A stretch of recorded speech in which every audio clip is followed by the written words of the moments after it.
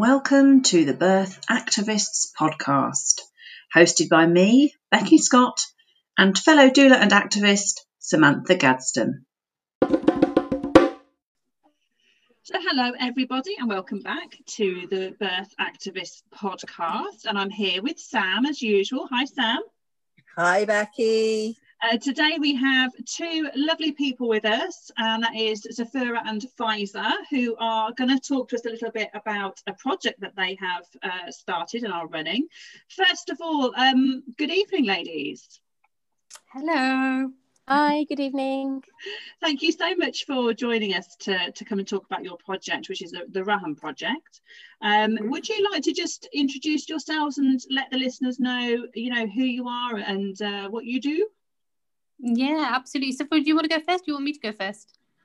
Yeah, that's fine. You go first. Fine. So I'm Faiza. I'm Faiza Rahman. So I live locally in Peterborough.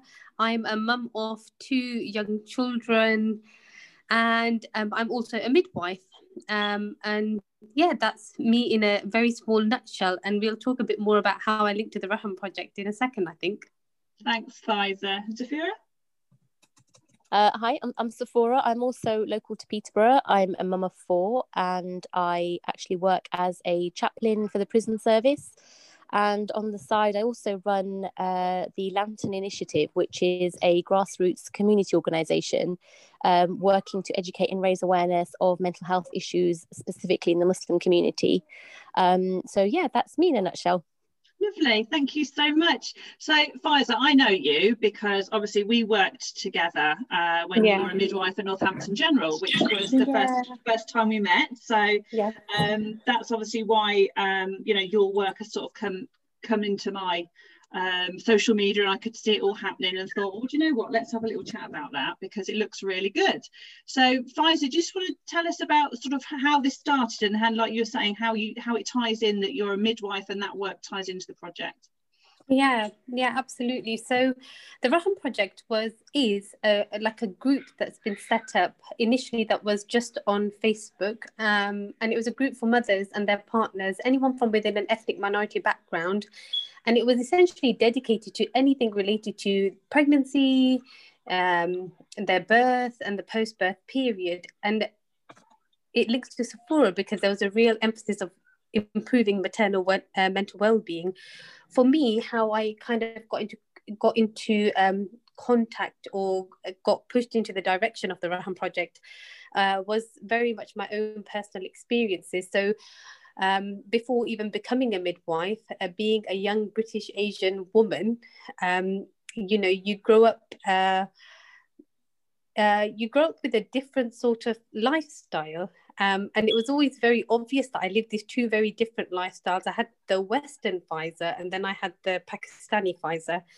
And that added with the fact that my mum very often spoke about her birth experiences, and my brother was born back home, but her first child that was born in the UK, where she was very much alone, didn't speak very good English, that kind of left a bit of a mark on me. And I remember thinking, no matter which mother I ever care for, I'm going to make sure I go out of my way, make sure that there's good communication there and that I just listen to them.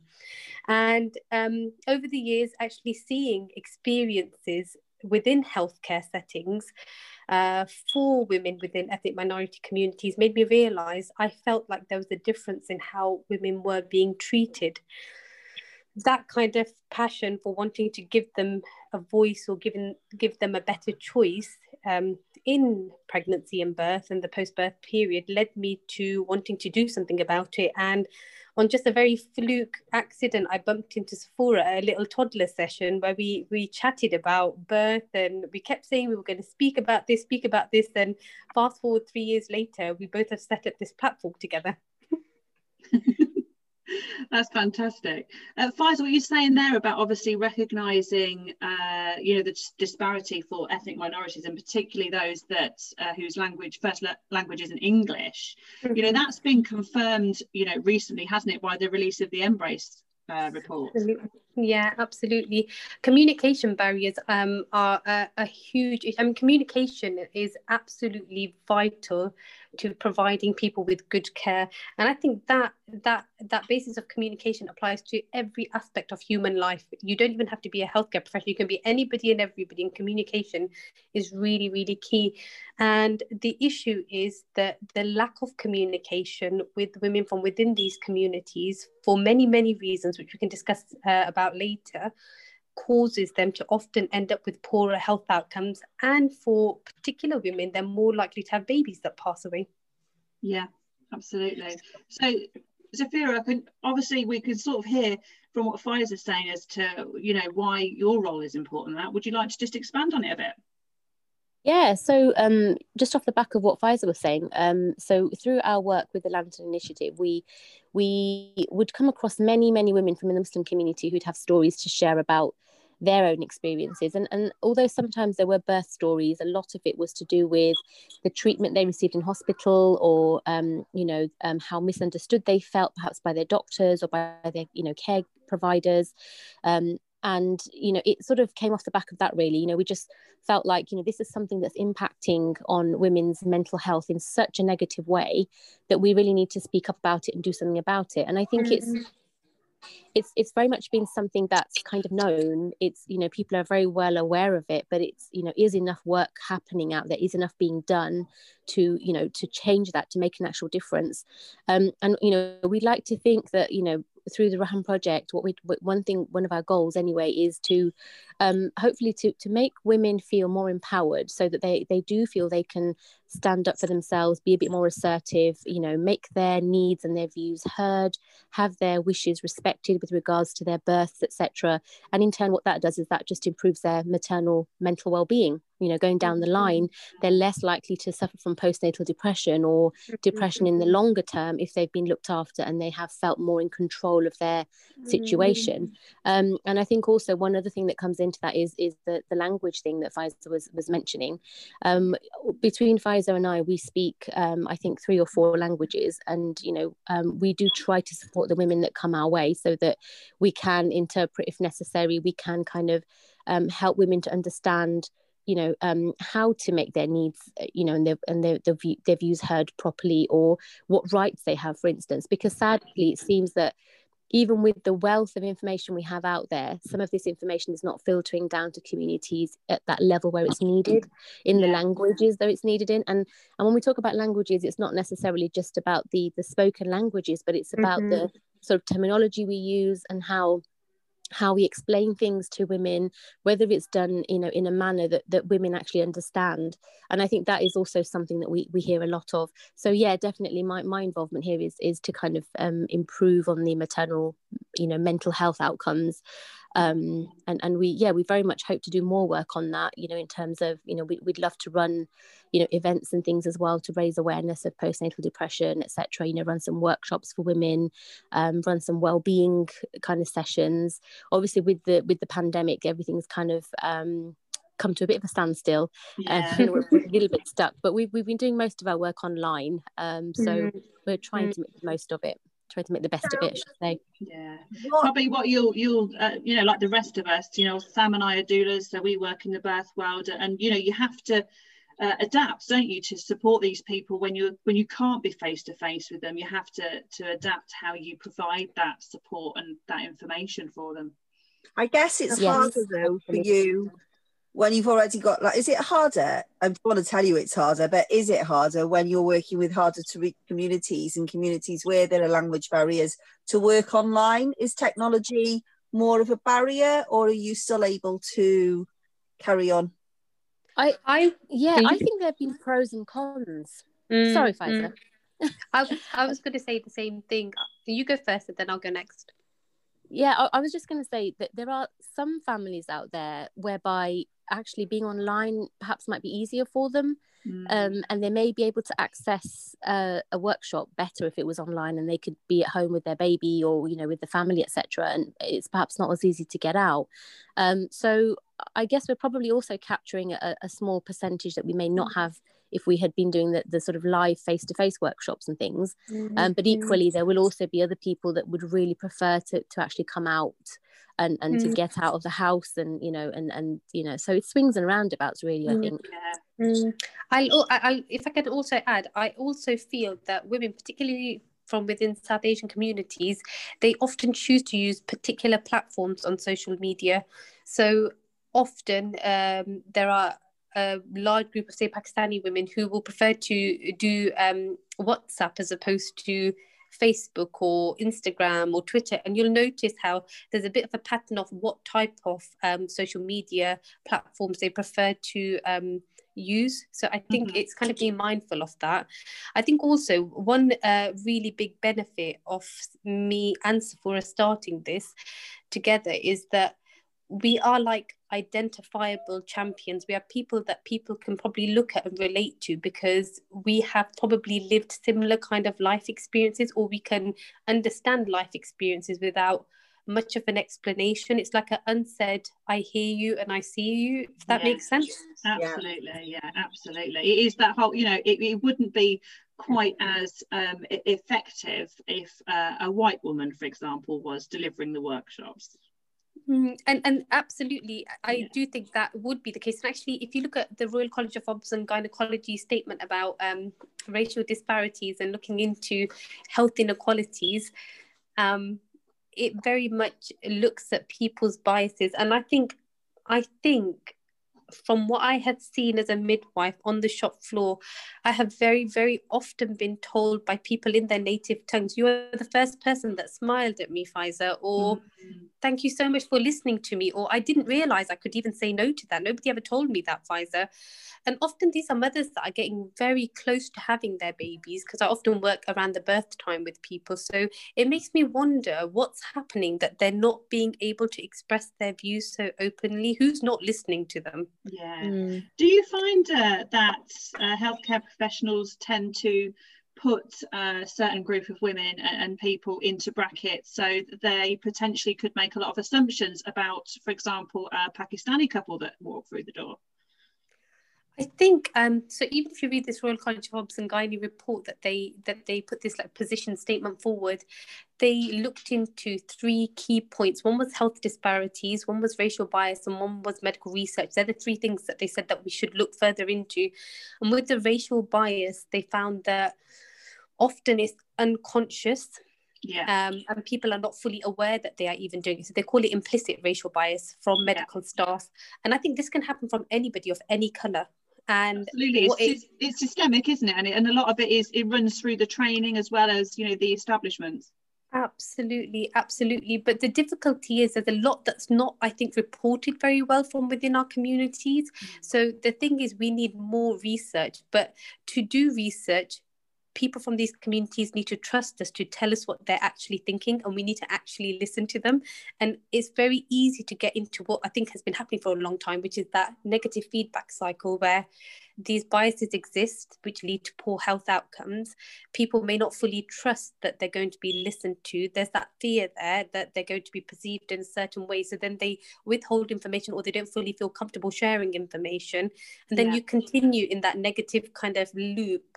And actually, we're not solving anything. But I do think racial bias affects anybody and everybody. I don't think it's necessarily white people have it towards, coloured people. I think because we have lots of coloured healthcare professionals, it can be from anybody to anybody, I think. It's just good to spot check ourselves, isn't it? Absolutely. And I mean, the statistics are there to say that obviously, white women are less likely to die during childbirth. That's the statistics, aren't they? So, like you say, that, people can be racially biased against each other regardless of sort of race and colour. But, the statistics are saying that actually it's not the white people that are suffering because of that. It's the Black, the Asian and other ethnic minorities that are the ones that are suffering. And I think also the added value to all of this, what we're doing through the Raham Project, is that both Faiza and I can probably identify with that experience where you go somewhere and somebody sees you, somebody who's not from a Black or an Asian minority ethnic background may see you, and immediately their sort of voice goes up and the volume goes up, almost as if they're kind of trying to make themselves heard better and kind of try to slow down what they're saying, because they have automatically made the assumption that you don't speak English very well, or that you don't understand what you're saying. And I think it's very much something, if you can relate to it, and it's happened to you, and it's happened to me countless times. I mean, I don't know about yourself, Isa, but it happens to me still even today. You know, and my children are mixed race. My husband is white English, and I still get spoken to like I can't speak English very well. So I think when I am advocating on the behalf of other Black or Asian minority ethnic women, I very much feel that I can approach it from a very a passionate kind of place, because you know, I feel very strongly about it, and I know it happens, and I know how much it happens, and I know what it feels like. And I think that I think that can be very impactful when you're trying to you know, make a change in the communities where it matters. And I think also for other women to be able to see that and to be able to relate to you and know that you know what it feels like, I think is quite a powerful thing. Absolutely. Sam, were you wanting to say something? Well, I was going to say, and I'm no researcher, okay, so this is just my own individual thought, is that implicit bias and that implicit racism, every time we ignore, you know, every time somebody says, oh, the stillbirth rate is this after this, so let's just take maternal age or post-date or anything that ignores that the risk factor is of the colour of your skin is higher than a lot of the other risk factors, that all of the, like most of our research would be fundamentally flawed unless it takes that into account, which is throwing resources potentially at the wrong place when it should be thrown at this area or this area, but it's all just lumped in together. I've been thinking it for a while, just that we know about this statistic. The Embrace statistic has been around now. It's repeated. Was it 3 years in a row we've seen this stat come out? And yet we're still ignoring it, or it's still being ignored within a lot of maternity services when they're talking about risk factors, and the same risk factors are being applied to everybody. Does that make sense? Yeah, it does, absolutely. And I think one of the things is in order to make research, like you said, more reflective, it needs to be more inclusive. So it's really difficult to say what happens to one group of women is going to happen to every single group of women, because we are genetically designed to birth, absolutely, but there are variants within our normal physiological processes, and they are still normal variants, but there are absolutely variants, I think. And I think it's good to identify those. I think it's good to have like a cultural understanding of how these mothers, you know, choose to have their babies, why they choose to do that. Having a real understanding of that individual, you know, is really, really important. And that includes not just that person. It involves, you know, the people that they hold dearly in their life. So their partners. I mean, partners are absolutely forgotten in most communities, but within ethnic minority communities, they can be seen as non-existent, I feel sometimes. Why do you think that is? I think our culture potentially has quite a bit to do with that. Would you agree, Sephora? Because men have only really, for the Asian community, I mean, I'm married to an Asian man, Sephora's married to a white man, so it may be a bit different for you, Sephora, but within the Asian community, I'd say men being more involved in birth is still a relatively new thing for us. Yeah. It's very common within particularly Asian communities to have your mother-in-law or your aunt or your sisters. So men can be put often on the back burner, and birth and pregnancy and breasts and all of this kind of stuff isn't actually so openly discussed. And actually, when myself and Sephora have done any work with the Raham Project, we've been very mindful of how we produce information, what pictures we have that are representing, you know, certain images like skin to skin or breastfeeding, because actually culturally it's not always appropriate to fully show somebody's breasts within our communities. It wouldn't be that acceptable, to be honest. Would you agree with that, Sephora? So I think it's really important that we're mindful of the fact that this is not going to necessarily work in our communities, so it's working with how they probably will want to see things.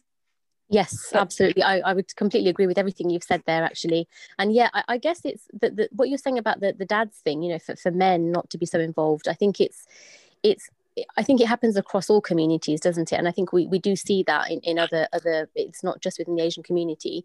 But I think it's changing with the younger generations. I think that there are younger and younger dads that come in through the doors that actually to be there for the birth, and they've kind of been a bit more assertive and stood up to their parents or their in-laws or whatever and said, well, no, actually this is my child and I'm going to be there for the birth, and regardless of what the cultural, what their family traditions might be. And I think that's really refreshing to see. But yeah, it's sad that even on our pages, I think the engagement from dads, I would say, is far less than it is from the mums, and I'd hope that would change. But I think one of the things I'm doing out here is that sometimes the content we put out, I actually know who's it. I think that there is a tendency within the Asian community certainly to not like things or repost or share things because of who else might see that you've engaged with a certain post, and then the sort of taboo or the stigma around that specific topic. So for instance, it could be breastfeeding, or it could be a birth, or it could be about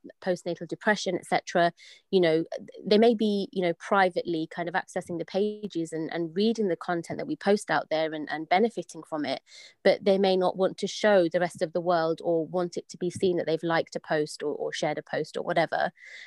So we also get that sometimes a good indicator is not necessarily how many likes you have on your page. I think we're very conscious of the fact that in the South Asian community, certainly in the Muslim community in Peterborough, I think there are many, many, many women who are just silently observing, and we see this on some of the other Facebook groups that we're on as well, where women will privately message or send anonymous messages about their mental health problems or issues that they're having, issues that might be quite normal for most people to talk about, but they find them taboo enough and sort of embarrassing enough or shameful enough, say, that they have to send an anonymous message.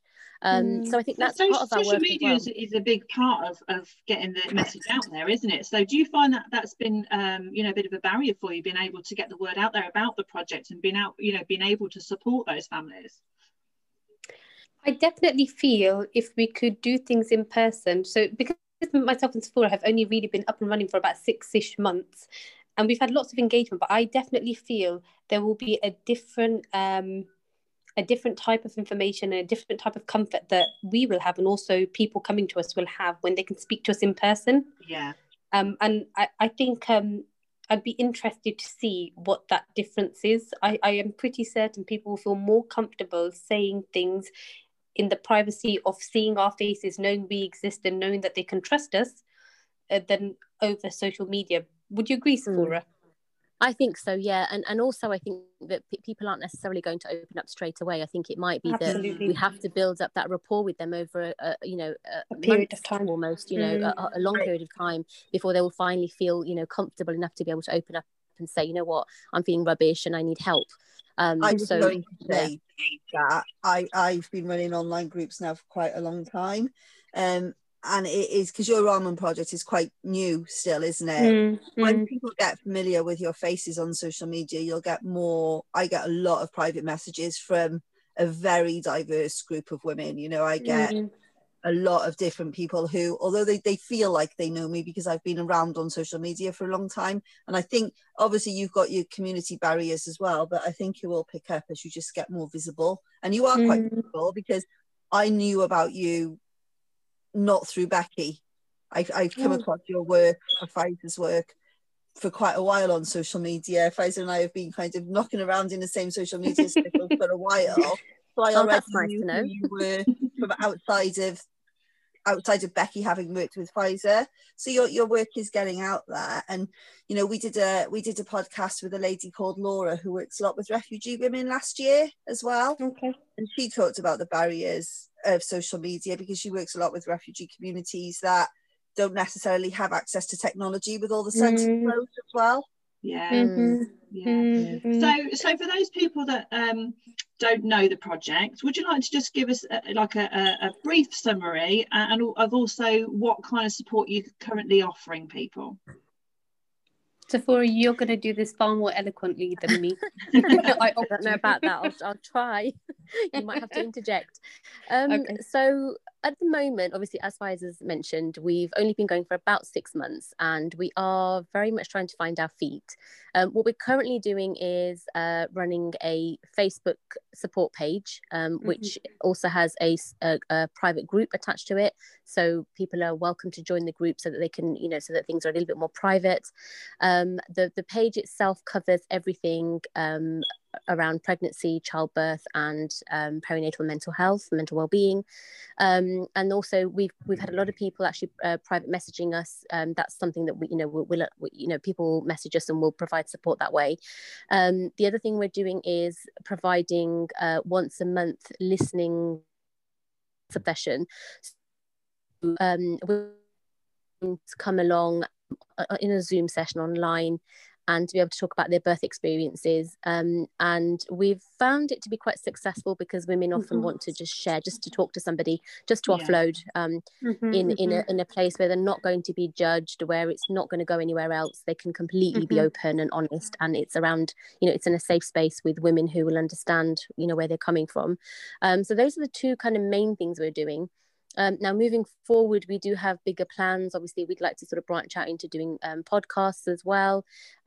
We'd also like to do more sort of face-to-face work. So one thing we've talked about is doing a monthly drop-in session for mums and babies. And again, that would be very much so that we can build a relationship with the community, so that people kind of get to know us over the months, and that they can build up that trust, and that they can, hopefully they know where to come to for some support. It's sad that that's not going to straight away, but as soon as the sort of we get the go ahead, hopefully we'll start doing that. We'll start planning those. I think at the moment that's all the support we offer. The Facebook page itself has been, and I don't say this to blow our trumpet or anything, but I feel like it's been huge in that we've had a few of our posts have been shared hundreds and hundreds of kind of really gone. We've been inundated with messages from people thanking us for putting a certain post out and how helpful they've found it, and videos that make them cry that we've posted. So I think it's impactful. We never really know who's seeing the messages and how it might be helping them and supporting them. So we're very much going to keep the Facebook page going at the moment. That's the biggest thing. And in addition to that, we've added on an Instagram page and a Twitter page as well, which are probably a little bit less sort of by way of traffic, but they're up and running as well. Absolutely. So I think that's everything. I don't know if I've missed out anything, Liza. I think one of the really key things, as well as providing families with support and just a space if they want to access it, the other thing that we both often talk about is education, isn't it? We really want to educate and share more relatable information within these communities. So I think one way of that is our posters and our videos. And I think as we move forward, education is going to be something that I feel like needs to be a big drive, because I feel from my experience, a lot of people are very, very happy. This is regardless of ethnicity, but particularly women from very, deprived areas, from ethnic minority communities. They're even less likely to, go and pay for certain services. So it's really important that the educational aspect is there, and they're receiving, solid information to make decisions on. And that way they're less likely to kind of jump onto a conveyor belt system and end up with lots of different things happen to them, as opposed to they choose to have X, Y, Z, or choose not to have it. I think so. Education is something I really want to move forward with, because very, very often, and I'm sure for you hear this as well all the time from women within these communities, there's always that I didn't realize I had this choice. I didn't know I could say no. I didn't know. I thought I had to just do what the doctor tells me to. And often, if you go back home to many, say, Pakistani mothers or Indian mothers or Bengali mothers, they are nurtured in a way to do as they are told. This is obviously not everybody, but just as a general consensus, there is that theme.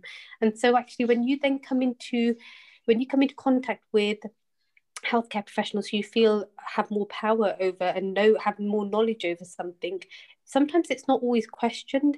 And it's absolutely really important that we do this, because mothers who are pregnant, have straightforward uncomplicated births ideally, and have a healthy baby at the end of it, are more likely to breastfeed. There's less likely to be those glitches that occur of the poorer health outcomes for them or their babies, and it's less likely to affect their mental well-being. That being said, it can still absolutely affect their mental well-being, but it's really important that we bring it back down to the basics. And I think this is something that's very often missed. We get so drawn into all of these really big things that we need to do, but we just forget to bring it all very back down to the basics. Listen to what these women need and want, and ensure that that's in place for them. So I'm listening to you, Faisal. I'm just thinking, nodding my head here. Obviously, no one can see me, but nodding my head, because these are all things that Sam and I constantly dealing with on a daily basis with white women. And so, you know, and it's still a struggle for a lot of white women and birthing people to get their choices respected and, you know, their views listened to. So the fact that you know, it's difficult for the majority of women in the UK, the fact, you know, it's just going to make your life a lot more difficult, isn't it, supporting those underrepresented groups, because you know, it's just going to be a lot harder. With language barriers and cultural barriers to make it even harder again. I found what you're saying really fascinating, because it's something I've talked to Becky about before as well. I've noticed that my more diverse clients don't want to share their birth photography, and I've never understood why. So my Facebook page, for example, looks really white. It's not necessarily because my client base has been, but it's because white women are much more happy to share, and I've noticed this, it's quite a clear pattern, much happier to share their birth imagery and their breastfeeding photos and photos of them co-sleeping in bed. And what you said really clarifies for me why. I just understood suddenly something I've been pondering for a while. I think that's sort of quite not damaging, maybe a bit of a barrier there for, you know, those women that want to breastfeed, yet they're not seeing themselves represented in the media in those ways. You know, something me and Sephora were very recently talking about was this, wasn't it? When we first set up our page, we struggled to find images of people that were really representative, because you can get the really good photoshopped ones, the very well acted out ones, but let's be very honest, I don't know many mothers that look like that straight after having babies. And so this is something that I think a part of our plan is in the future. We really would like to tap into that part of our community. But if I'm very honest with you, one of the pictures that are shared on our page, the first one of a bump of a lady wearing salwar kameez, Pakistani clothing, the green ones, was actually my bump of my first pregnancy. And I have lots of images of myself when I was pregnant, including ones where my bump is showing properly, because I wanted to have a little bit of a photo shoot for myself. But it's culturally and religiously, I would not choose to share that on a community platform, and I know lots and lots of people wouldn't. And Islamically is very much a part of protecting my modesty. It's there for me and my husband and, you know, my female companions, but otherwise it doesn't need to be shared with the rest of the world. And I think the way our communities work is also very different. There's a lot of talking about things, but in a different kind of way. So people talk about the experiences you learn from. It's like a learned behavior from listening to people's experiences. When I had my children and I breastfed them, I very openly fed in front of my female companions, and they could see what I was doing. And sometimes I talked to them about, oh, look, this is how you put a baby on your breast, because that's how they would learn. They'd watch and see like that. So communities from within these groups can often be more tight-knit, so they can use people within their own communities as sources of information, which is a fantastic support network. But sometimes you run into trouble when actually they do need more specific kind of information, and I think that's the kind of trouble that we can sometimes run into within these communities, because they can face more complex mental health needs, more complex medical needs, and for that they need to feel comfortable to discuss it with their healthcare professionals. It's interesting that you brought up the images, Pfizer, because, you know, I was just going to say that when we first started out, we approached several local organisations actually who work in mental health and also in the maternity services, just to see what was out there already in terms of Black and brown women that we could use for posters and videos, etc. And very few of them actually got back to us to say that yes, here is a bank of images you can use. There's nothing, there's absolutely nothing out there. I think all in all, I think I might have found 2 pictures of Asian women in relation to pregnancy and childbirth messages, and mental health. I think there's even less than that. We even approached our local Mind, and they said exactly the same thing, that they didn't have anything that they had access to, but they might be able to get us something through the National Mind office. And again, that's something that's not really thrown up very much. So what we've decided to do is we've embarked on a project where we're just developing our own set of posters and images, our diverse community, and then putting on there the messages that we think the community need to hear or that would be beneficial for them. Because I think there is this very much this kind of message that if I don't identify with the lady on that post and that message isn't really for me, is it really speaking to me? Is what she is saying something that I can relate to, or to do with my life or my baby or my pregnancy? And in actual fact, if the lady looks nothing like her, then how impactful is that message going to be? So we're trying to sort of change that, and I'm sure it's been done before. It's not rocket science, but if there are images out there already with pregnancy and childbirth messages on them, we can't find them. So if I find any, I will throw them your way. Please do. It is really difficult. I was trying to use Canva. I've got Canva Pro, so I've got access to thousands of images, and I've been trying to deliberately make my stuff more diverse to be more inclusive. And because I mostly use Canva and I don't make enough money to be buying in images, the Canva is really white. It's something that I'm noticing more and more. I'm trying to make something, I'm trying to bring in photos, and most of them are white. And the thing is that there are some black on there, but they're very, very staged, like you say, Pfizer, and they're very, very middle class. Let's face it, they're not very real, and they don't represent the majority of the UK. Also, I think Canva, we've been using Canva a bit, haven't we, Pfizer? And I think when you search in something like black woman breastfeeding, I mean, just have a look at what comes up, and it will come up with loads and loads of white women wearing black clothes or sitting in a dark room or with a black background, or with it's just like, did the algorithm not understand black woman? I don't understand how we can be any clearer in what we're searching for. So I think with Canva, I think we've probably found all the images there are that we could use, and we've probably exhausted that library that they have, but we very much need to kind of widen our search. So if anybody does know of anything, please do get in touch. We'll definitely pass those on if we find any. Would either of you like to talk about your own personal experiences, as mothers, having children in the UK, experiencing the maternity services? I wouldn't mind sharing mine, although I always feel like my experiences come from a bit of privilege, and they're definitely not representative of what most women that look like me or are my age get. So with my first baby, my son, I chose to have a home birth with him, and I had a really lovely home birth with him.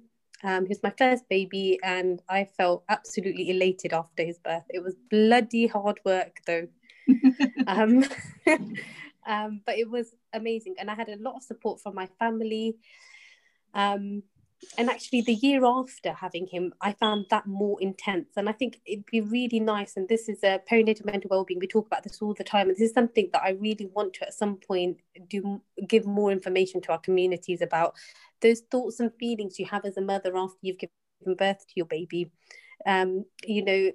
Breaking down those myths that you have, that after 6 to 8 weeks you're going to feel absolutely back to normal again, because you're not bloody going to feel like that. You've given birth to a whole human being. You've got so many shifts happening in your mind and your body, and actually your normal state is completely different now, because you are a different person once you become a mother. You're completely different to what you were before.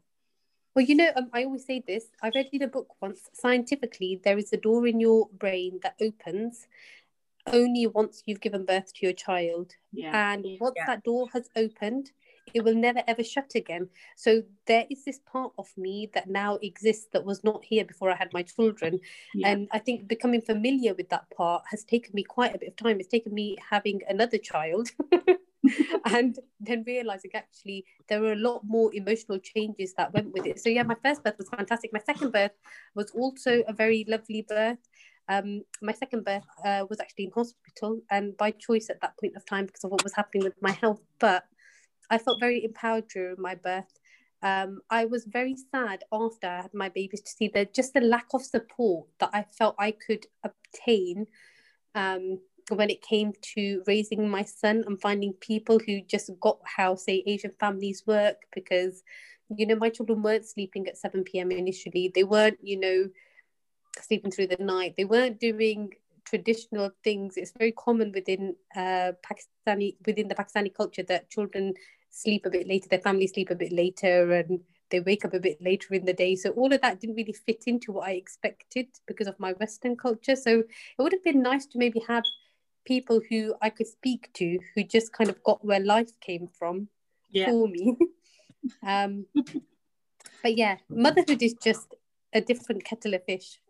I guess when you're coming to it at it with from a point of view where you've had your midwifery training already, because you know you were a midwife before you were a mother, weren't you? Yeah. So you come into birth with a completely different perspective to a lot of women already. Yeah, absolutely. I came into it very bolshy, like, do not touch me unless I let you touch me, and I'm going to do this. And I remember with my second baby, actually, when I went in, it took me about 2 hours. I sat on the toilet and I started contracting. And I'm thinking in my head, I need to make a decision about what I want to do. Do I want to go home or do I want to stay here? And my husband was talking to me. Faiza, do you want me to come in at all? Do you want any support? I was like, no, I'm fine. I'm going to just figure out what I need to do. And actually, when I finally decided to stay, I cleaned the pool myself. I filled it up myself. I didn't let anybody really do anything to me because I was like, look, I just need a safe bubble. Just let me just think. And once I stopped thinking, I gave birth within an hour, but that was my second baby. And it I like how you say once you stop thinking, because that's exactly what it is, isn't it? You turn that thinking brain off and then it happens. Yeah, absolutely. But you know, I think my experience as a midwife really surprised me. And I think one of my first conversations with Sephora, and I don't know if you remember this, Sephora, because this is how we started talking. And I remember you saying to me, Faiza, we need to go on Salam Radio together.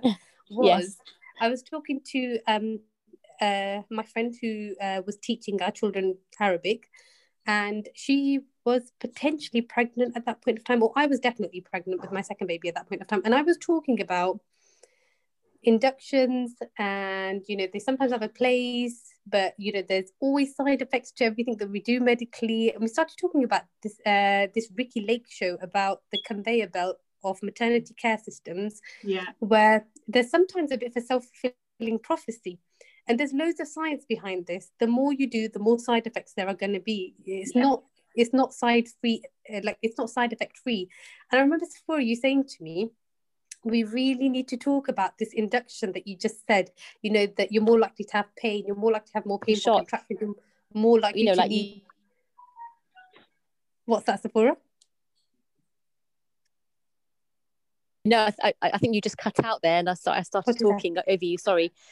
No, carry on. You can go. I was just thinking how it was just that you're more likely to need pain relief. You then have more extensive pain relief. Extensive pain relief is absolutely fantastic for some mothers, but it still has side effects. Your babies can sometimes get into poorer positions. You're more likely to end up needing an instrumental birth, sometimes more likely to end up with a surgical birth, a C-section. And all of these things play a big part in how women feel at the end of everything. And I think if we remember that their feelings are the most important thing, and we need to keep those intact, then I think we'd be more successful at providing better maternity care to people. Absolutely, because there's, you know, it's almost like it's similar to the pandemic now, is that, you know, the medical physical needs are being dealt with, but actually the emotion behind it and how people feel about things is often pushed aside, isn't it? Yeah, absolutely, can be. So what were you going to say? No, I was just going to add actually a point, something that I was thinking about while you were speaking, and I think it's just that, you know, in the same way that not all white women have the same views or the same needs, I think it's very wrong for anybody to assume that all Pakistani women or all Black women or all Indian women will have specific needs. And I think you know, we're not a monolith. We are, you know, we come from a huge spectrum of, you know, there are different kind of upbringings, different traditions. People come from different parts of Pakistan or different parts of India, for instance, you know, and they'll very much have different ways of doing things. So sometimes I think, you know, it's very easy for a healthcare professional to look at a woman and think, right, she's wearing a headscarf, she is speaking this language, she states that she needs halal food, so immediately that comes with a load of assumptions about what her needs might be, or what you know, how her pregnancy, or sorry, how her birth might progress, and you know, what she might need. But actually, unless that woman is asked what she wants and given that space to express her own needs and her own feelings and be assertive, that's not going to be well understood. So I think we have this tendency to box people up into, you know, because the woman is Black, she may have these needs, and so let's treat her like a Black woman. But actually, not all Black women are the same. You know, and the same goes for every single other woman. It's like the title BAME, isn't it? Black and minority ethnic women, and it only really looks at Black and Asian women, not even white ethnic minority mothers. And actually, it is very much lumping all those women, and there's so many of them with so many variations, all under one label.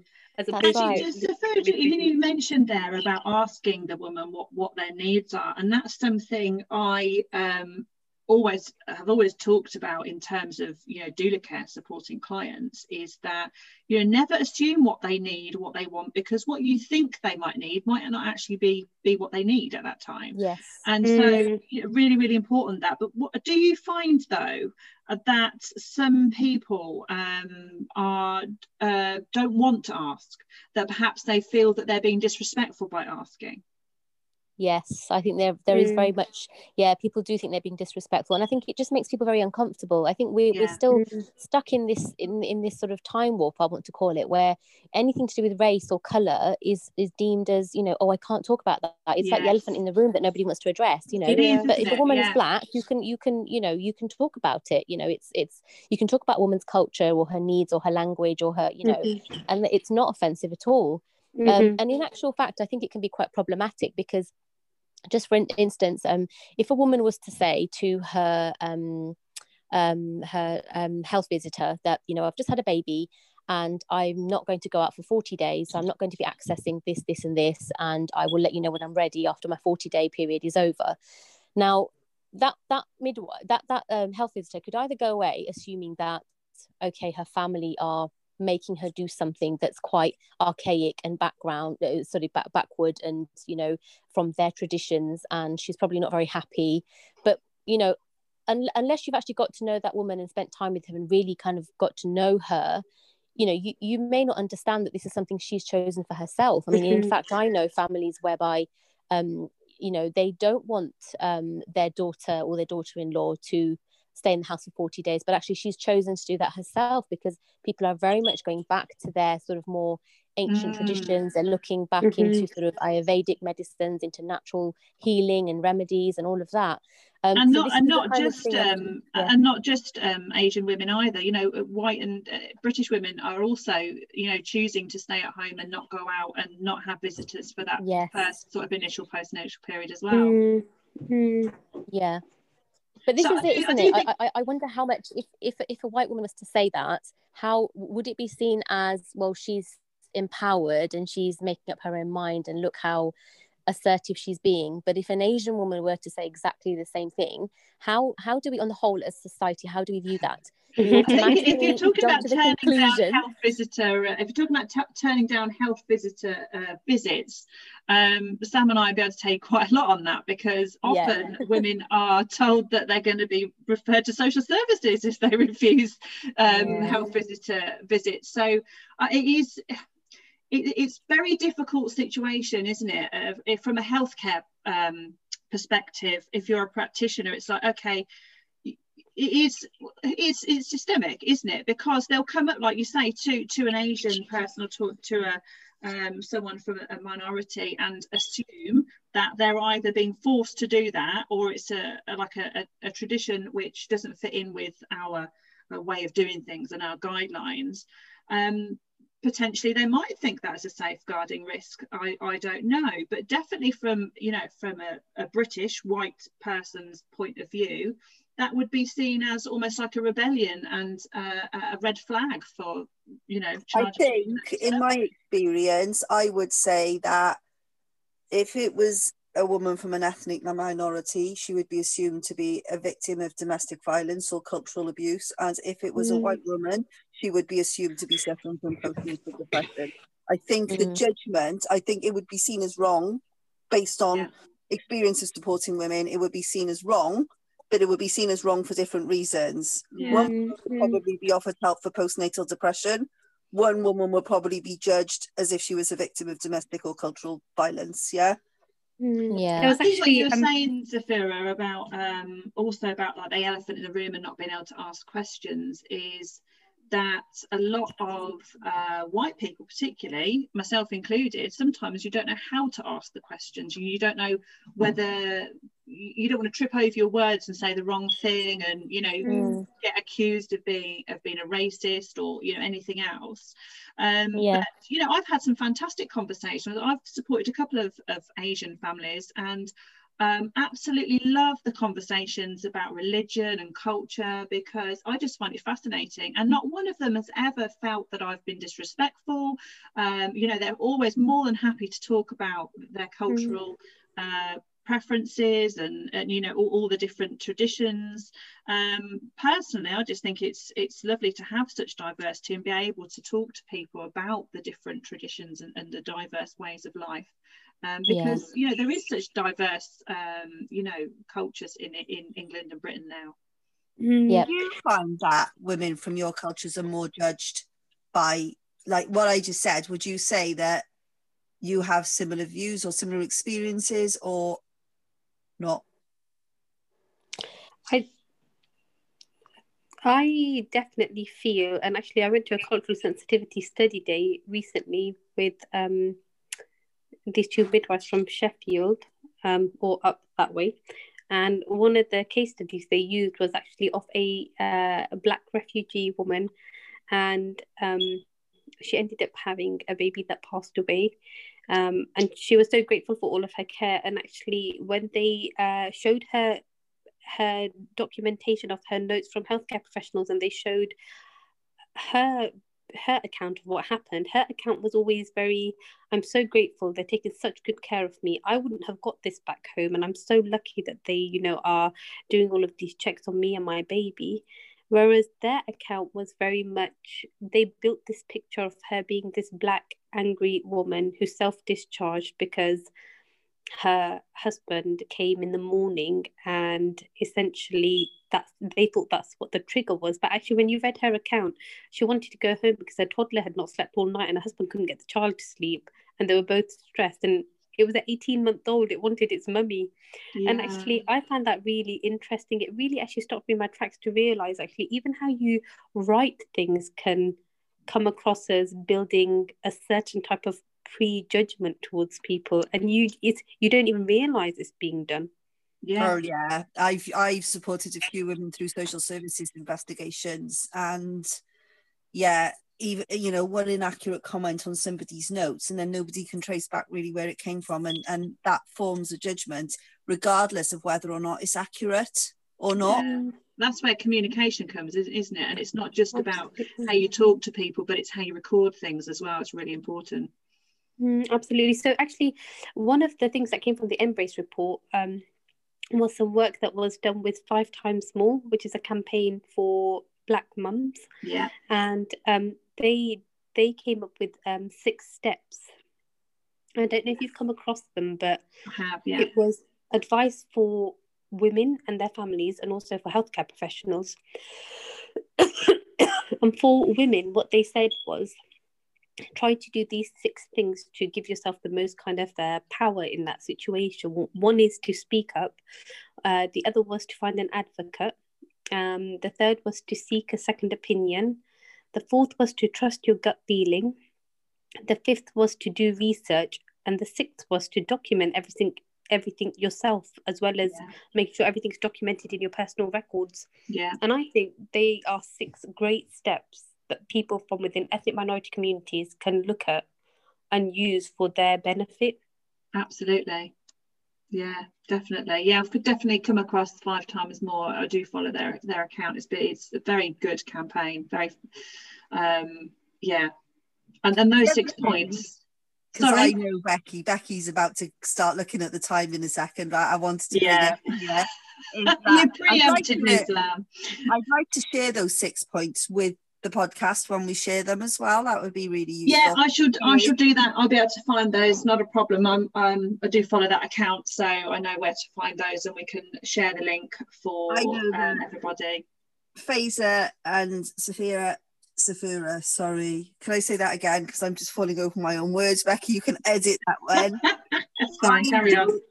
Some of the educational videos the Raham Project is doing are aimed at birth professionals, midwives and birth workers as well, and I don't think that's been touched on, so I just wanted to mention that you've made some incredible good videos about challenging language and what's happening in maternity services yourself, and I think that that's really impactful because it's coming from people within the service. Yeah, definitely. Thank you. I think it's really important to understand this is a two-way street. In any relationship, there's always more than one party in it. And I think for this relationship to be successful, it needs to be looking at both aspects. And although with the Raham Project, I'm very much Pfizer, the mum hat, it is difficult to take that midwife out of me. And me and Sephora talk about this often, don't we, Sephora? But I think it's important to look at both aspects, because as much as mothers often want something, I know for a fact lots and lots of healthcare professionals want to achieve that, because we don't go into this job wanting to make people's lives harder. Yeah. And so it's actually something in the system. It's not individual people. There's something in the system that needs to change, I think. Absolutely. Yeah.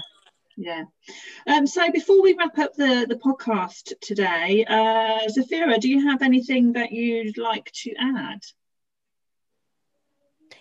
Well, just to sort of summarize, I wanted to say really, I think one important thing about Raham Project, which Faiz and I both agree on actually, is that we are very much about respecting and being pro-choice.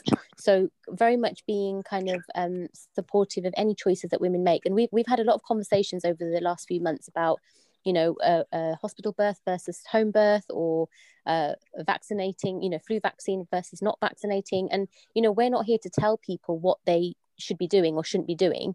We're just here to help them to seek the right information and then to kind of support them in whatever choice they make. And I think that's how you really empower people, not by sort of saying this is what I think you should do, or this is what the guidelines say and that might be the best way forward. But, you know, but actually if we truly want to be pro-choice, we've got to give women that space to really make those choices. And how do we do that without kind of putting words in their mouths or making them feel, you know, even subconsciously, we may be pushing them into one direction or another. And I think we're being quite careful not to do that, aren't we, Faiza? We're trying to very much be about, you know, just being there to support you with whatever you decide. It's your body, it's your baby, it's your health, and we're here to just support you. And I think that's what Raham Project is all about. Yeah, definitely. I definitely have to second that. I think we're both very, very keen about the choice aspect, because we've had such a variation of mums with such different experiences come to us. And actually, you can't say one person's experience was more valued than anybody else's, because it wasn't. Everybody's is very important. And yeah, I definitely second that. I think that's why, you know, you were quite an easy choice for us to ask you to come on to the podcast, because we are both pro-choice doulas, and, you know, we're sitting here nodding away because we're agreeing with everything that you said, and, you know, it's how we work as well. Sam, any last words, my darling? I just wanted to say thank you for coming. I've learned quite a lot by listening to you just from here, and I already follow your page. So yeah, thank you so much for coming and talking to us. And if you ever want to come back, especially when you get to in-person work, because I really miss doing in-person work. I used to run a free group every Friday, and I do a lot online, and it is different. You know, we can reach more people. I'm reaching more people online now, but it is nice, that face-to-face aspect. I'd love to speak to you when you're able to get that back up and running again. Yeah, thank you so much for having us. It's been brilliant. Really enjoyed this conversation. You are more than welcome. Yeah, it's been really lovely having you both. So that's all for today. We'll say goodbye to everybody and see you on the next podcast. Bye. Thank you. Thank you. Thank you for listening to the Birth Activists podcast. Until next time.